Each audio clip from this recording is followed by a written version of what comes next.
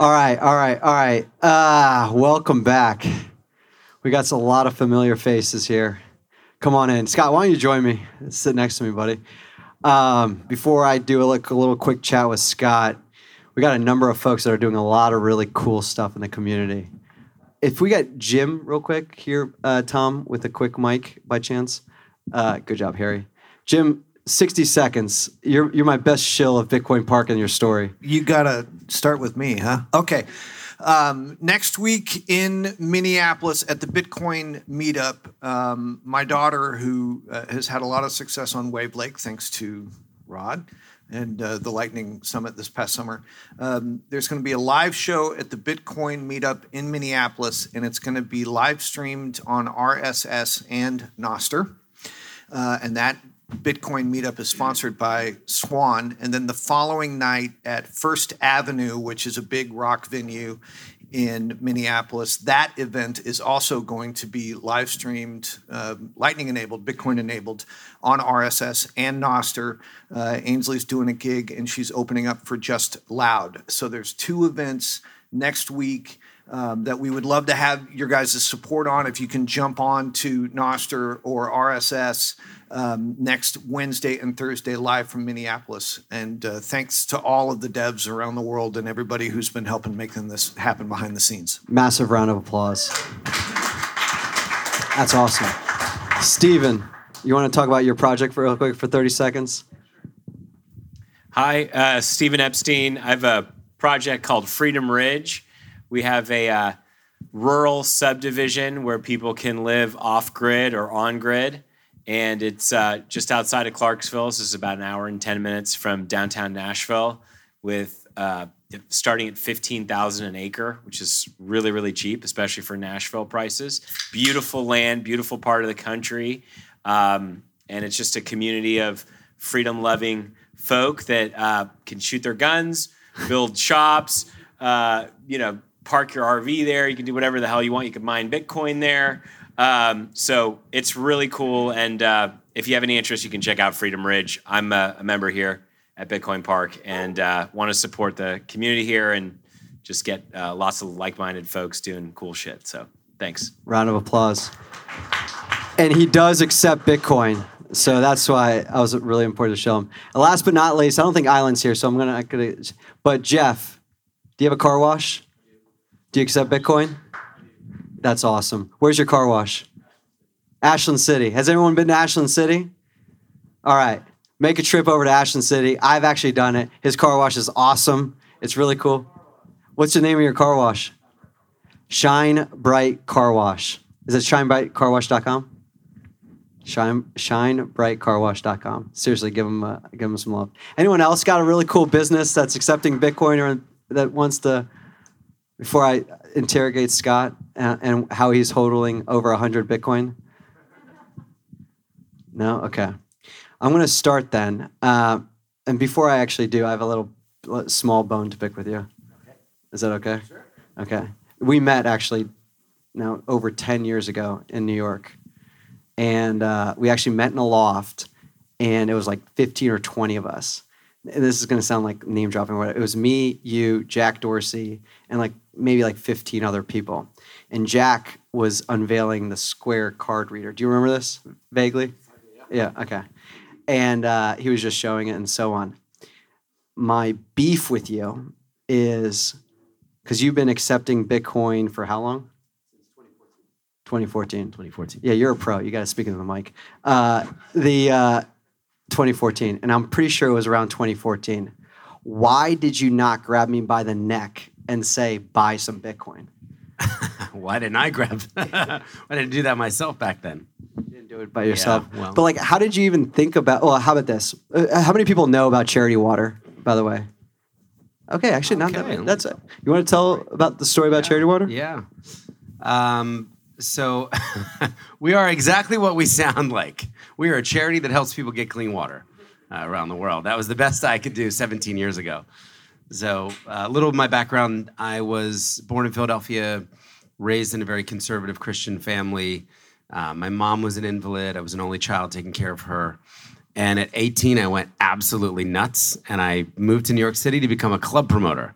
And then I spent 10 years filling up 40 nightclubs and trying to climb to the top of the New York City social scene, and got pretty good at that. We could sell $1,000 bottles of champagne that cost us $40 and $25 cocktails and all that, and hit a point where my life was just a mess. I was using drugs and I was smoking 2 packs of cigarettes a day and addicted to pornography and gambling and just every kind of vice that you might imagine would come with 10 years of nightlife. And just woke up one day. I had kind of some existential health issues. Half my body went numb one day, and I remember I couldn't feel anything. And I remember turning on like the tap, and I was watching the steam come off the boiling water, and I stuck my arm under, and nothing. So I was convinced I was going to die of some brain tumor, or something was very wrong with me. And that just led to this question, like, if I actually did die, what would my life have meant? And the only thing I could think of that you would write on my tombstone is, here lies a guy who got 1 million people drunk. Maybe 2 million at that point, over 10 years. And that led to, I wound up getting brain scans and MRIs and CTs, and they couldn't find anything wrong with me. And 6 months later, the symptoms just kind of disappeared and I could feel again. But it led to a very radical life change where I sold everything I owned, and I wanted to start life over again at 28 years old. I wanted to find the opposite, the 180-degree opposite of my life. I think I realized a pivot was not in order. I was just a degenerate scumbag. And I had this idea that maybe I could volunteer for 1 year on some sort of humanitarian mission and be useful to others or be useful to the world. So I applied to the 10 famous charities that I'd heard of at the time, Save the Children, the Red Cross, Salvation Army, Doctors Without Borders. And it turns out that none of them are looking for nightclub promoters. So I am denied by all 10 of these charities. And finally, one organization writes back and says, if I'm willing to pay them $500 a month to volunteer, and if I'm willing to go live in post-war Liberia, West Africa, which was the poorest country in the world. I had never even heard of Liberia at the time. I thought it was a champagne or something. And then I could join their mission as a photojournalist. Now, technically, I was not a photojournalist, but I knew how to write and I knew how to take pictures. And at 28 years old, I left kind of nightlife and I went to go live with this group of doctors and surgeons who were embedded in a country with no electricity, no running water, no sewage, no mail, that had just come out of a 14-year civil war. And I loved it. I loved telling stories of what these doctors were doing. I quit smoking and I quit the drugs and the gambling and the porn and all that stuff and kind of, vowed to maybe adopt clean living.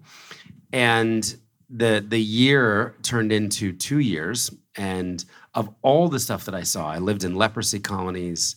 I saw people with, missing faces, people who had been disfigured by rebel soldiers who would pour hot oil on their faces and bodies to disfigure them.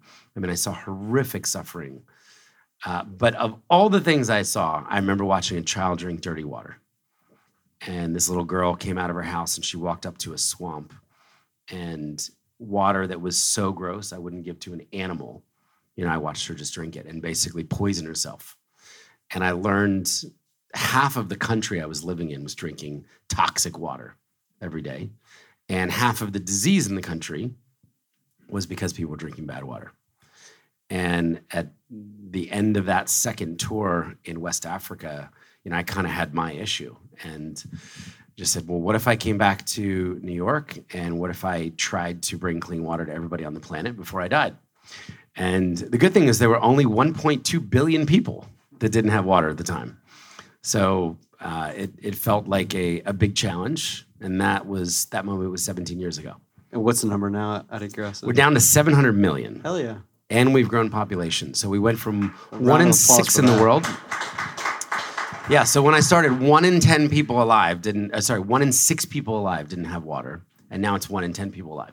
But it's freaking 1 in 10 people alive. 100%. Yeah. So as we sit here in this room that doesn't sound very good, Tom's a magician. 2 Americas full of people are poisoning themselves because of the conditions they were born into. So 82% of those people live in rural areas and 18% live in cities and towns.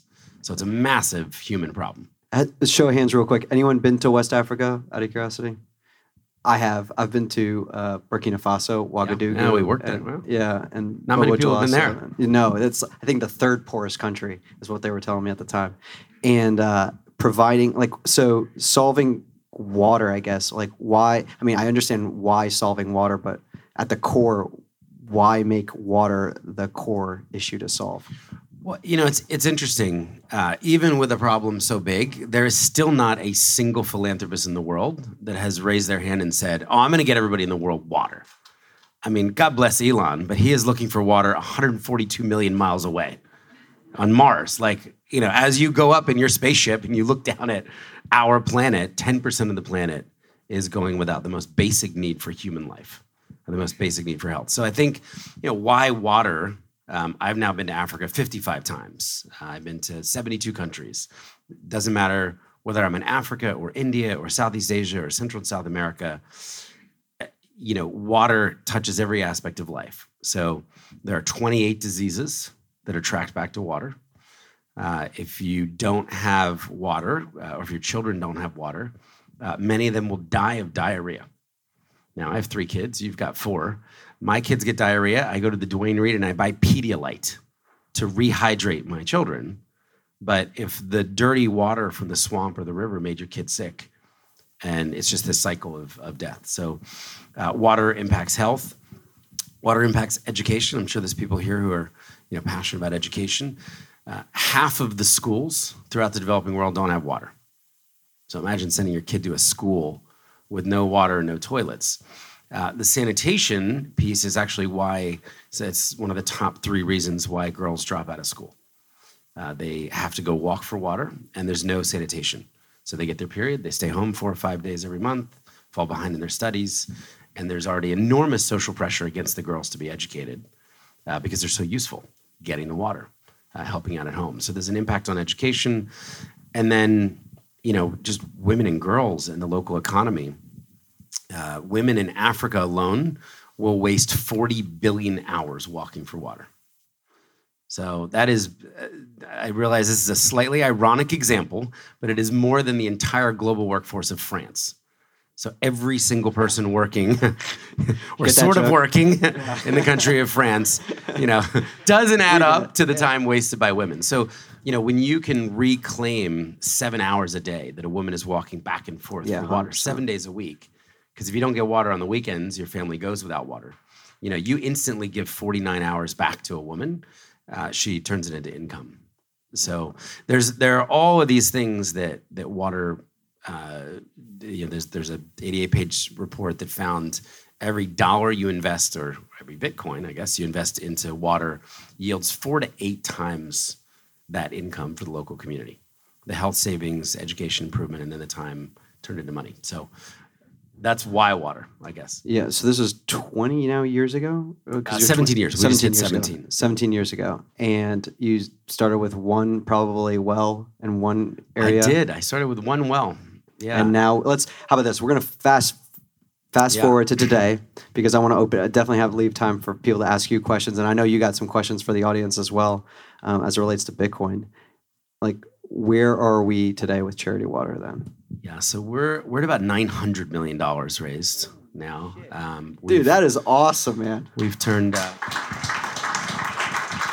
And real quick, on your funding model is a unique funding model that I think OpenSats is also similar, which is any dollar donated to Charity Water goes directly out. And then you have an operating model, or operating budget as well, and funding. Maybe you want to explain that a little bit. Yeah, so I think maybe like many entrepreneurs, I didn't know any better when I started. So I knew nothing about how to build a charity, or I knew nothing about institutional philanthropy. I just knew people who were my age, and they went to nightclubs, and they worked at Sephora, or MTV, or VH1, or Chase Bank. And they all hated charities. They didn't trust charities. There was this huge skepticism, which I think, is very similar to, this community when it comes to institutions, or, certainly the financial institutions. So the thought was that charities waste donations. Interestingly, a recent study found 7 out of 10 Americans believe charities waste their money. And of that, 3 out of them believe charities badly wasted their money. I would be in the 7 and the 3. You'd be in the 7 and the 3. So, when I started, I thought, well, what would the perfect charity model look like? How could we reach out to these skeptical, disenchanted people and get them to give, get them interested in being generous and in solving the problems in the world? In our case, helping 700 million people get water. So I just had a very simple idea. Well, what if I opened up 2 separately audited bank accounts and made this promise that 100% of what anyone ever donated, whether it was $1 or $1 million or a krona or or a Bitcoin or 1,000th of a Bitcoin, where all of that would go directly to build water projects in these nations and get people clean water. And then in the separately audited bank account, the overhead account, I would go and raise all that money separately from a small group of entrepreneurs and business leaders and donors. If we had time, I could tell you how difficult that was for so many years, because we always had so much money for water because that was a resonant idea. And it was always so difficult to make payroll. But that has turned out to be a real distinctive of the organization. And I think, as we soon cross now $1 billion raised, that is what people cite. I remember I had a drug dealer donate $500 once. And he said, this is the first charitable donation I have ever made in my life, but I know where my $500 is going, where all of it is going. And, just one extra detail there. Now for 17 years, so that there's total integrity in the 100% model, we pay back all the credit card transaction fees incurred.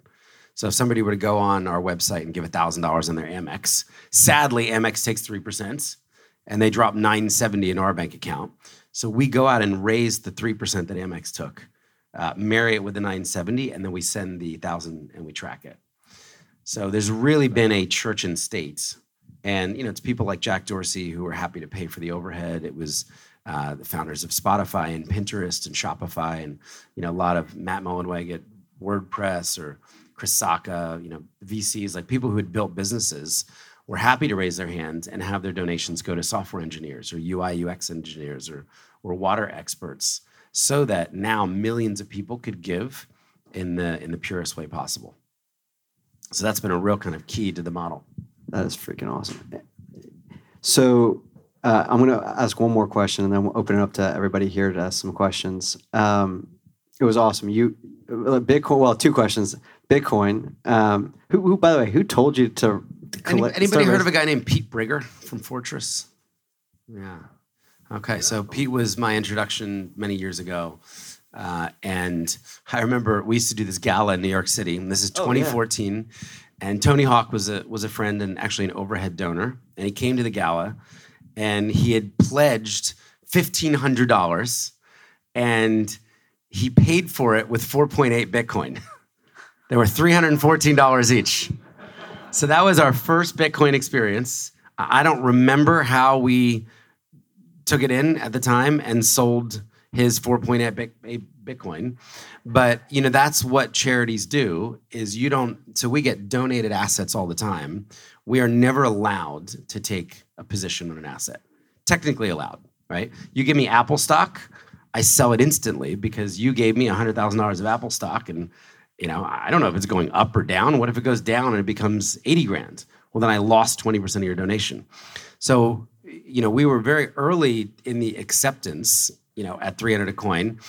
And then I think that year, I went out to everybody who attended the gala, and I'm like, well, listen, if Tony has 5 Bitcoin, if any of you have any Bitcoin, we now accept it in 2014. So leading up to a couple of years ago, right before COVID, we took in 569 Bitcoin. And we sold them for a grand total of $4 million.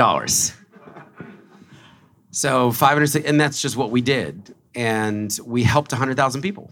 So that $4 million turned into 100% went straight to the field. And 569 Bitcoin in real time as it came in at 314 or 912 or 1216, was immediately liquidated and then turned into clean water projects for people. And then I started learning more about it and met Wences Cesaris and got to spend some time with him as he became a donor to the organization, and Pete Brigger and some others, obviously Jack, who was talking about it. And then a couple years ago said, well, what if we tried to do something different? What if we actually did take a position and we held it? So we started a fund that would take in Bitcoin and we would lock it up for 5 years. So all the Bitcoin that we would take in, we'd put in cold storage. We couldn't touch it. We would tie our hands, and we would either look smart or dumb. Was the idea. I mean, our board was interested in the idea, but I had to sell them on the fact that, listen, I know this community. At this point, nobody's going to give us Bitcoin to immediately liquidate it and go build a well. They're going to give us any other form of asset, from cash to stock to maybe gold rather than Bitcoin, if we're just going to immediately liquidate it. So through that fund, we took in, it was a campaign. I spoke at the Bitcoin conference in Miami, and we took in 104, and then we just locked it up. And I was saying last year I did not look smart because we had to take almost a $4 million loss or $3 million loss kind of on our books, because the IRS says, well, what's your asset worth on 12/31? And now I think we're back to even. Good deal. Same here. But really, this is a much longer play for us. Yeah, absolutely. So did you come up with the HODL strategy? I did, yeah. And you're HODLing till January 2025, I believe? At least, but maybe longer. We just tied our hands until mid 2025 at the earliest. And, I think we now have some smart advisors, and maybe we continue to hold. Dude, that's awesome. But the idea is that 100% of that fund will go directly to Give Water Project. So I believe that in the future, it's going to help a lot more people get clean water than it would today. Yeah. So how did Scott come up here tonight? He actually cold outreach. I don't even know who connected. Somebody's like, do you know that there's a Bitcoin park in Nashville? I was at the Soho House meeting somebody, and they're like, you should meet Rod. That's awesome. So Scott reaches out, and I'm like, of course I know you, Scott. Like, I got a better option than Soho House to meet. Why don't you come to Bitcoin Park and let's have a chat? And Scott had mentioned that he'd been with his family living in Nashville for now 2 years. Like, how awesome is that? He lives in Nashville, Tennessee. We love it here. Oh my gosh. So how did you pick Nashville out of all the places in the world to live? You're living in New York, you're traveling all over the world, but why Nashville, Tennessee? Well, we were in Manhattan for 26 years, and pre-pandemic, I had a wife and 2 kids in a 1,200 square foot 2-bedroom. If I told you what we paid, you wouldn't believe it. And here was the example of our New York City financial life. We would lease the same Kia Sorento for $316 a month, and then we would park it for $600 a month and insure it for another $300 a month. So it was like a $1,200 Kia. But try to go rent with Hertz on a holiday weekend, and it's $550 a day. So 3 days of using your car was actually cheaper to. So it was insane. But we had 25,000 square feet. We had about 120 people coming to the Charity Water office every day. Remote culture wasn't even on our radar. And then the pandemic happened, and I looked at my wife. I'm like, a 4 and a 6-year-old, and like the size of this. This is not going to go well for us. So we wound up just pulling the ripcord on Manhattan, moving to a farm in rural Pennsylvania. I enjoyed the rural life, just living kind of off the grid a little bit. And, I went from doing 100 flights a year to 0. So my kids loved it. I wasn't constantly leaving. I was just making breakfast, lunch, and dinner, and on Zoom like all of us, from a spare bedroom. And we lived there for 18 months. We had 26 chickens, and we grew our own food. And then the world picked up again, and I had to start traveling. And I just realized it was too far to an airport, and I wouldn't see my kids. But we wanted to keep the farm. So I said, where can I live with 4 seasons, no state tax, and a great airport? And my wife had actually never been. We're in Franklin. So we went on Zillow, and there was 1 house for rent in all of Franklin.